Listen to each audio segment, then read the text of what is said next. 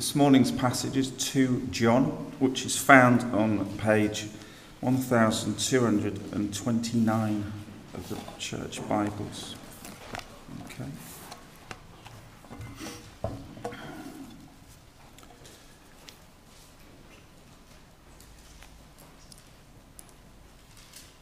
The elder, to the lady chosen by God and to her children, whom I love in the truth, and not I only, but also all who know the truth, because of the truth which lives in us and will be with us forever. Grace, mercy, and peace from God the Father and from Jesus Christ, the Father's Son, will be with us in truth and love. It has given me great joy to find some of your children walking in the truth, just as the Father commanded us. And now, dear lady, I'm not writing you a new command, but one we have had from the beginning. I ask that we love one another. And this is love, that we walk in obedience to his commands. As you have heard from the beginning, his command is that you walk in love. I say this because many deceivers who do not acknowledge Jesus Christ as coming in the flesh have gone out into the world. Any such person is the deceiver and the Antichrist. Watch out that you do not lose what we have worked for, but that you may be rewarded fully. Anyone who runs ahead and does not continue in the teaching of Christ does not have God. Whoever continues in the teaching has both the Father and the Son. If anyone comes to you and does not bring this teaching, do not take them into your house or welcome them. Anyone who welcomes them shares in their wicked work. I have much to write to you, but I do not want to use paper and ink. Instead, I hope to visit you and talk with you face to face, so that our joy may be complete. The children of your sister, who is chosen by God, send their greetings.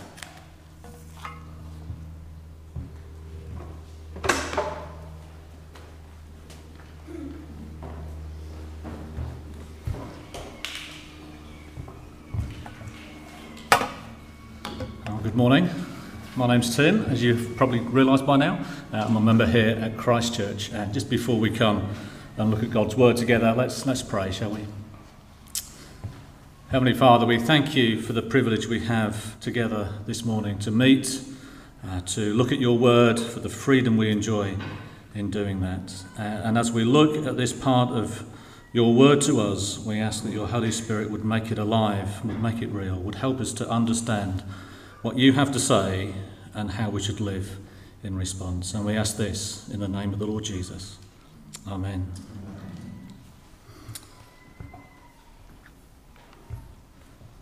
There's always been a battle for the truth.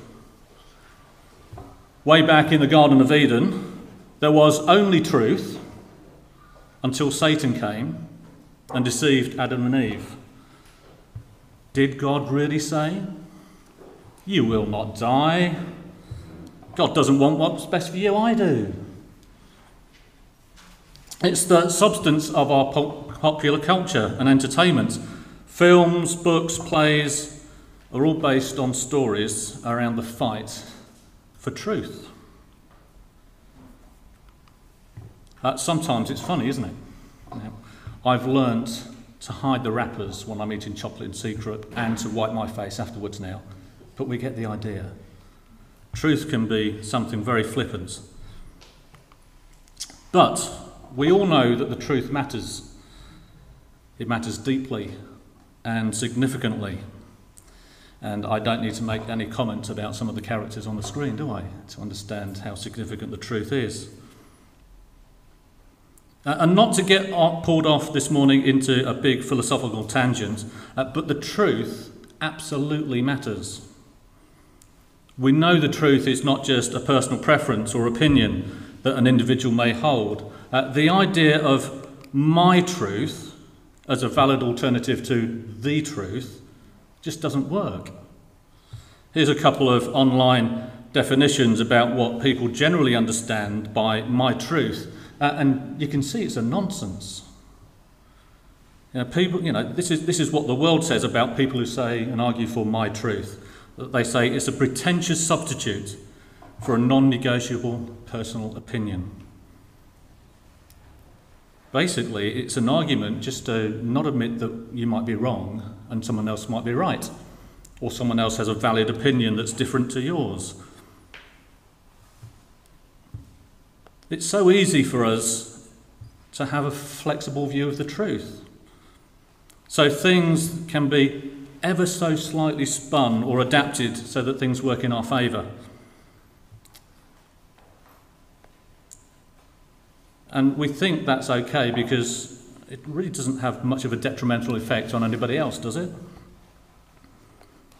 Well, of course, the truth we're talking about here this morning is God's truth, the absolute truth. The truth from the God who loves his creation so much that he came and died for it, and whose truth has been tested and proved to be true and trustworthy throughout history. This mini-series we're entering into is entitled Love Letters.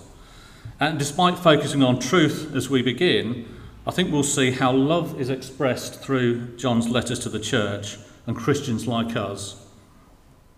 But John begins with the truth. And as we see, or we will see, truth is in fact founded and grounded, love is in fact founded and grounded in the truth.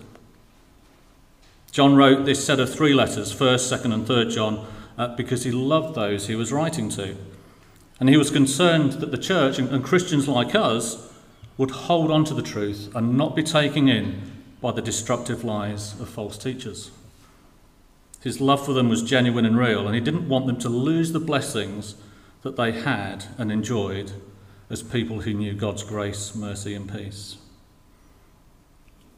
A little bit of background, and not to get taken off too far, but in John's time, the false teaching of Gnosticism, it's an interesting word this morning, we'll test you on it later, was starting to infiltrate the church. And really, Gnosticism had 3 key points, and it's still prevalent today in various forms. It had the idea that spiritual is good and physical is evil. So it doesn't really matter how we live physically because our spirits are saved, so we're okay. It says that Jesus didn't really come in the flesh as a real human being. And thirdly, it has the idea that salvation is found through acquiring some divinely given knowledge. It's quite mysterious, mystical almost.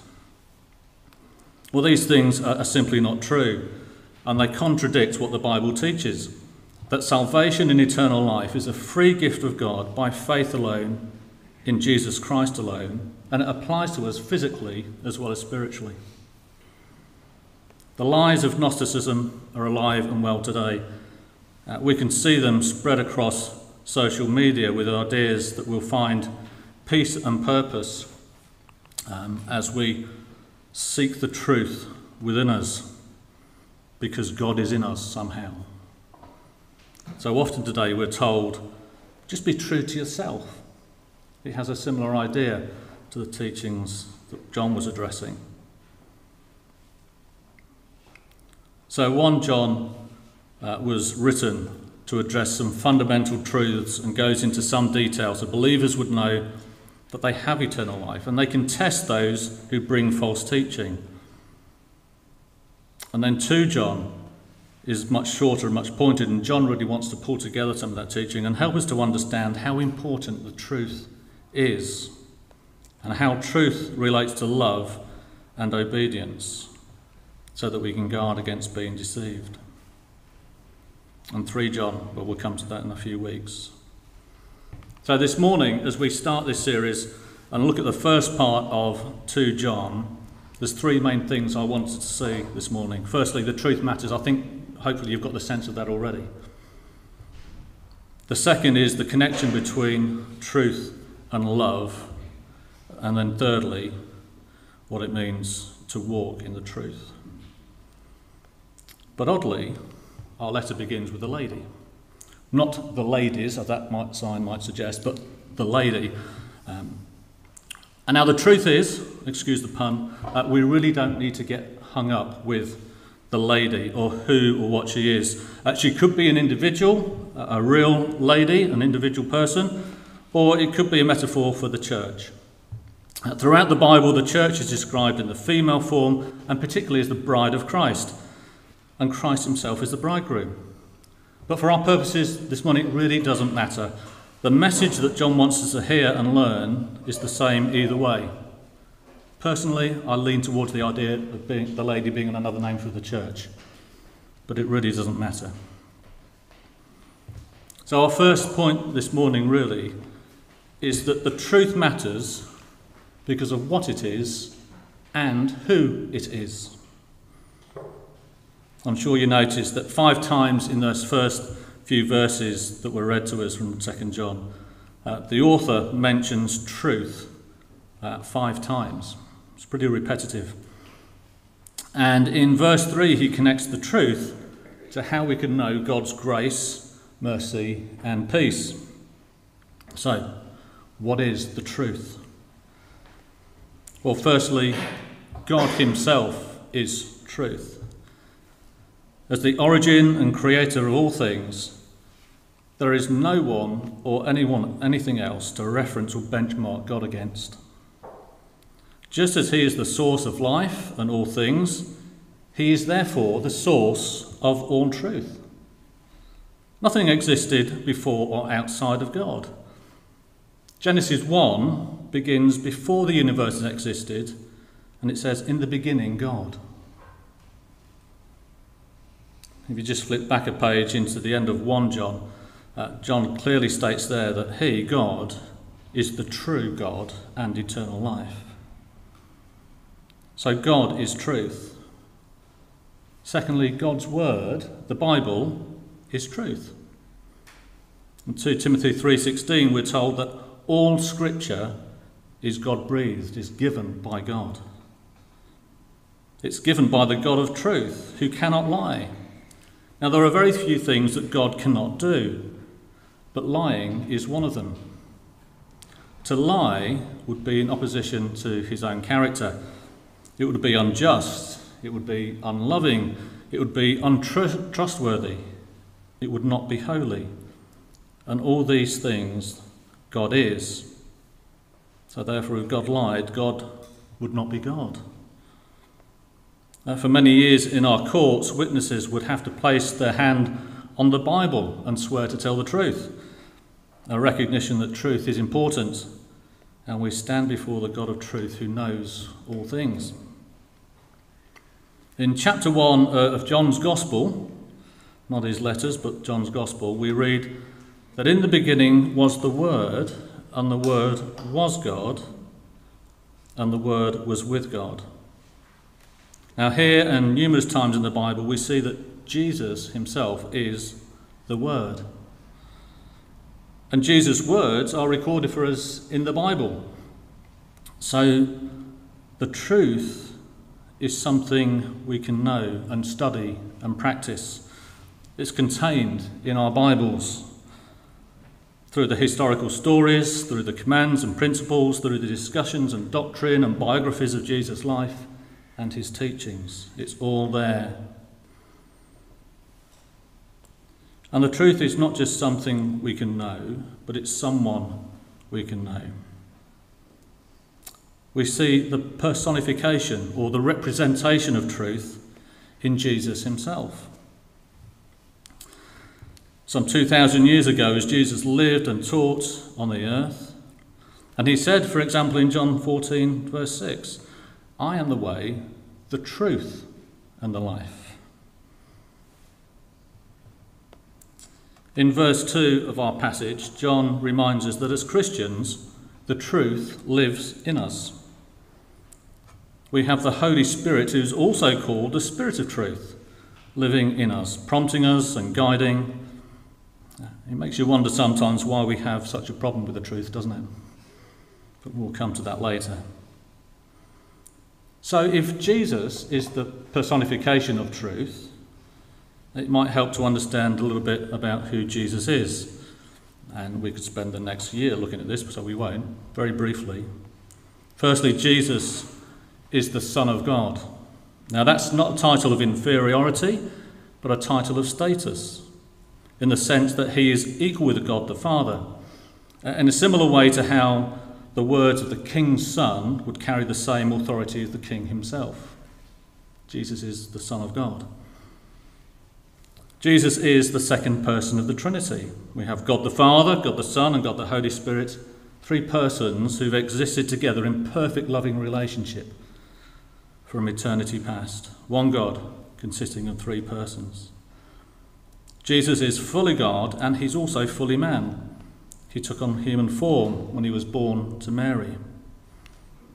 And Jesus lived a sinless life and died in our place, taking our punishment instead of us, so that God would forgive us and reconcile us to himself. And then Jesus one day will return again in his glory, when every knee will bow before him. Some gladly, some fearfully. The fact that God became flesh, became a real physical man in the person of Jesus, is one of these fundamental truths that we see. And in fact, it's a key test to spot the false teachers around us, even today. So many around us deny that Jesus is fully God and fully man. And it's one of the key issues that caused John to write this letter to us. And you see that in verse 7. In fact, a little bit earlier in 1 John chapter 4, we read this. It says, Dear friends, do not believe every spirit, but test the spirits to see whether they are from God, because many false prophets have gone out into the world. This is how you can recognize the Spirit of God. Every spirit that acknowledges that Jesus Christ has come in the flesh is from God. Every spirit that does not acknowledge Jesus is not from God.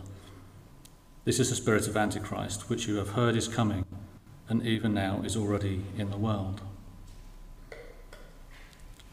So the truth is, something we can know, and someone, Jesus, we can know. It's contained in the Bible, so we can learn it and apply it. It's living in us through the Holy Spirit, who helps us to learn and apply the truth of his word. It's something we do as we walk in it, as we'll see in a moment. It's everlasting because God is everlasting, and it's unchanging because God is unchanging. And the truth is what we'll be judged by. Jesus tells us in John chapter 21, there is a judge for the one who rejects me and does not accept my words. The very words I have spoken will condemn them at the last day. As we've already noted, Jesus' words are the truth. And knowing the truth will set us free. Free from our slavery to sin and free to love God and enjoy him and his blessings forever. All of this means that none of us get to follow our natural desire to choose and decide what the truth is, or how we should relate to the truth, or how we should even make it up for ourselves, because the truth isn't relative to us. It's absolute because it's from God, and God is truth. Instead of making it up for ourselves, we should work hard to find out what the truth is, to seek it out, to understand it, and as our passage encourages us, to walk in it. I want to think about the connection between truth and love. You know, we cannot love God or others outside of the truth. Love is grounded, it's anchored in truth. The very phrase true love should remind us that love is more than just an emotional feeling or desire. In fact, we should really be wary of our emotions and desires. We're broken people. And we often admit ourselves, don't we, that our emotions get the better of us. There is a love that is true and good, and there is a love that is not. There is a risk that we declare that God is love, which he is, but we ignore the fact that God is truth and love. If we're not careful, that can lead us to express love in an incomplete or even twisted way. I'm sure you've either experienced this or seen this. We love someone to the point we don't want to upset them. So we excuse their bad behaviour, which in turn can grow and develop into something evil and destructive. Or we claim someone doesn't love us because they're not allowing us to get away with our selfish behaviour, and we damage that relationship. The God of truth loves us so much that he wants to have a relationship with us. And the cost of that relationship was the life of his son. And the price was so high because the truth of our sin and rejection of God could not be ignored. The truth that God is just and holy and that our sin had to be dealt with before we could be reconciled to him and enter into a loving relationship. And in verse 3 we see that we experience this incredible relationship in the form of God's grace, mercy and peace as we live in truth and love. Over the past little while here at Christ Church, we've been looking at the Ten Commandments. And we've seen that they're not heavy, unreasonable burdens, but they are words designed to do us good. They're gifts from a loving Heavenly Father to his children, so that we can live in peace and enjoy life and enjoy him. God loves us, so he makes his truth known, so we can enjoy a loving relationship with him and with each other. In Matthew chapter 22, Jesus was questioned by a ruler of the people who, it appears, had lost the connection between truth and love. He asked Jesus which was the greatest, the most important commandment. And Jesus' answer to him was, "Love the Lord your God with all your heart and with all your soul and with all your mind. This is the first and greatest commandment. And the second is like it. Love your neighbour as yourself. All the law and the prophets hang on these two commands." Now, the law and the prophets clearly have to do with the truth. God related his truth through the commandments that were given. So do you see how truth and love fit together, how they can't be separated? Jesus gave many examples of how truth and love fit together, not just in theory, but how to exercise and practice truth and love together. And what we see is that love does not trump truth, nor does truth trump love. In John 8, we have an example of a woman who was caught in adultery, and she was brought to Jesus by the Jewish leaders in an attempt to trap Jesus in his answer to how she should be treated. Should she be stoned to death or not? Now, Jesus shows great love towards this woman, and he exposes the hypocrisy of her accusers, who simply had to just leave the scene. But his love did not stop at the point of not condemning her. The truth was not just for her accusers, but for her also. He instructed her to go and leave her life of sin. In Ephesians chapter 4 and verse 15, the Apostle Paul tells us that we should speak the truth in love as we seek to grow and mature as God's people. He's really saying, don't use the truth as an excuse to be unloving, and don't use love to deny the truth. Love guides and helps us to apply and live out the truth. We read in 1 Corinthians, love is patient, love is kind, it does not envy, it does not boast, it is not proud, it does not dishonour others, it is not self-seeking, it's not easily angered, it keeps no record of wrongs. Love does not delight in evil, but rejoices with the truth. It always protects, always trusts, always hopes, always perseveres. Love never fails. Knowing the truth should motivate us to love, and love should motivate us to walk in the truth. When we know the truth, it affects the way that we see the world and the way that we relate to people around us.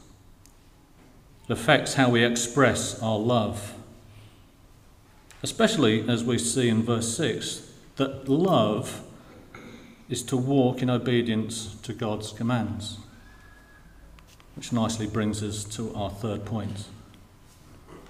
What does it mean to walk in truth?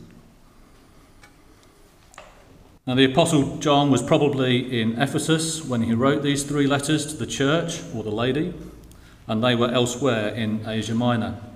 And he tells us in verse 4 that he found some of the Christians from this other church in Ephesus walking in truth. And this gave him great joy. So much so, he wanted to celebrate and commend them as he used them as an example in this letter to show how followers of Jesus should live. Just look around this morning at your brothers and sisters around here. They're an odd bunch, I realise that. But we're trying to walk together in the truth, aren't we? It should give us joy. We should celebrate that God is working amongst people like us as we try to follow him and walk in the truth. And as John looked at these followers of Jesus in Ephesus, it gave him great joy that they were walking in the truth and God was at work in their lives. Walking in the truth is not an optional extra for Christians. It's a command of God. And as John observed the believers in Ephesus, he expands his theme of walking for us in verses 4 and 6 to help us grasp how we do this. He gives us 3 walks to go on. He gives us walking in the truth, walking in obedience, and walking in love. Now, just as we've seen how our truth and love are really the 2 sides of one coin, we now see how obedience to God's command is the outcome of love. If you like, love is the demonstration and result. If you like, obedience is the demonstration and result of our love. And if we are obedient, we will love and follow his commands. So love, truth, and obedience are really inseparable. There's a bit of a circular argument going on here. If we walk in the truth, we're walking in obedience, and we are walking in love, which means we are walking in obedience to his command to walk in truth and to walk in love. If we love, we will walk in obedience. Okay, circular arguments make your head spin, don't they? So let's try and break into this and see if we can apply it helpfully. Let's start with walking itself. I think this is pretty straightforward, and we all get the idea that walking here refers to how we actively live day by day. It's the sense that this is the normal habit of our lives. Not a sprint we train for and just do occasionally, but the normal pace of daily life, pushing us on step by step. Now, there's a couple of really useful daily habits that can help us as we walk and try to walk in the truth. And reading God's word and even memorising some of it and praying each day is just a very practical, helpful daily habit to get into. And praying not just once, but trying to develop a constant sense of communicating with our Heavenly Father through the day is another really helpful habit to help us walk in truth. Now, these things are obvious, and you might say, well, of course, that's what we should be doing. That's a helpful thing to do. But for things to become habits, we need to apply some discipline. We need to practice them. But if we develop these habits, then they can keep us from floundering when crisis comes. Walking, progression, forward movement, step by step, deliberate activity. The truth, well, we've already considered what the truth is. The truth, God is truth, and his word, the Bible, is truth.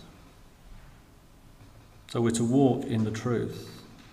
And we to walk in obedience to his commands. So what does obedience to his commands say to us? Well, his commands are, of course, found in the Bible. So therefore they're true. And we must therefore be obedient to his commands and follow them. We make decisions day by day with what is in line with God's word, rather than doing the things that are just about satisfying our own desires and wants. We're obedient to him. And love, well, love is putting God first and others ahead of ourselves, just as Jesus explained to the ruler who asked him about the greatest commandment. And Jesus demonstrated this himself, didn't he, in his life and sacrificial death on our behalf. And love is framed, as we've said, and it's grounded by God's truth, and it's expressed in our obedience. To go on our three walks, to walk in the truth, to walk in obedience to his commands, and to walk in love, we need to read, to learn, and study the Bible. And as we've just said, apply it daily to our lives. And as we do that, we can seek the help of the Spirit of truth. God loves us so much that he's given us a book full of stories, full of histories that we can enter into and learn from. He's not given us a detailed technical Hayes manual. If anyone remembers what a Hayes manual is, probably not now. But it's not a boring technical read. And he's given these stories so that we can recognise the parallels of the characters in them with our own situations and own lives. I know there's some more technical parts in the Bible, but even these are normally written from a caring pastor's heart to people like us who are struggling through life's difficulties and make mistakes. If we want to understand about forgiveness, we can turn to the story of the prodigal sons. If we want to understand why sharing the gospel can seem hard and useless at times, we can turn to the parable of the sower. How to cope with death and sickness, with loss and grief, how to make good decisions, it's all there in the Bible. 2 Timothy 3:16 is quite clear, and we've already quoted this. All scripture is God-breathed and is useful for teaching, rebuking, correcting and training in righteousness, so that the servant of God may be thoroughly equipped for every good work. So we can walk in truth, obedience and love. The Bible is an incredible gift from a loving Heavenly Father who delights to give his children good gifts. We ignore it at our peril. So these believers in verse 4 were walking in the truth. They were living each day in a way that lovingly applied the Word of God. They were not perfect, but they were submitting and making decisions that demonstrated that they were followers of Jesus and were not just concerned for their own lives, to live them just for themselves. They knew the grace, mercy and peace of God through truth and love. John continues in the second part of his letter to talk about good teaching and bad teaching in the church. So I'm sure these believers walking in truth were doing this together. They were walking, learning, encouraging one another. And this is one reason why the church itself is so important. God has given the church pastors, teachers, evangelists, prophets and others, so together the people of God may be equipped for works of service, so that we can bring glory to his name as we walk in the truth and love one another. John wrote this letter because truth is important, and knowing what the truth is and how to apply it will guard us from being deceived and going the wrong way and losing the blessing that we have received in Christ. It will guard us from being ineffective and misguided believers and missing out on the joy and some of the eternal reward that is otherwise ours. Now, walking in the truth isn't easy. And where we fail to do this, we're reminded in 1 John that God's grace, mercy and peace is always available for us. He tells us in 1 John verse 8 and 9, he says this: "If we claim to be without sin, we deceive ourselves and the truth is not in us. But if we confess our sins, he is faithful and just and will forgive us our sins and purify us from all unrighteousness." Friends, if we've stopped walking in the truth, it's not too late to come back again and enjoy the freedom and joy that it brings. There is, of course, another reason why we need to walk in the truth, and that's that the world around us needs to hear and see and know the truth. And I'm sure one of the reasons why John was full of joy when he looked at these believers walking in the truth was because they were also being witnesses of Jesus and declaring the way of salvation. Not necessarily in the public marketplace, but in their daily lives, in their ordinary relationships, as they openly and clearly walked in the truth, walked in obedience and walked in love. People around us do not walk in the truth, nor do they want to. They fight against it, and they prefer my truth. As a result, they're under God's just condemnation. How else will they come to know the God of truth and love unless we, his people, make him known and understood as we walk in truth and love? The truth matters for us and the lost world around us. So let's together strive and encourage each other to walk in the truth, to walk in obedience to his commands, and to follow his command to walk in love.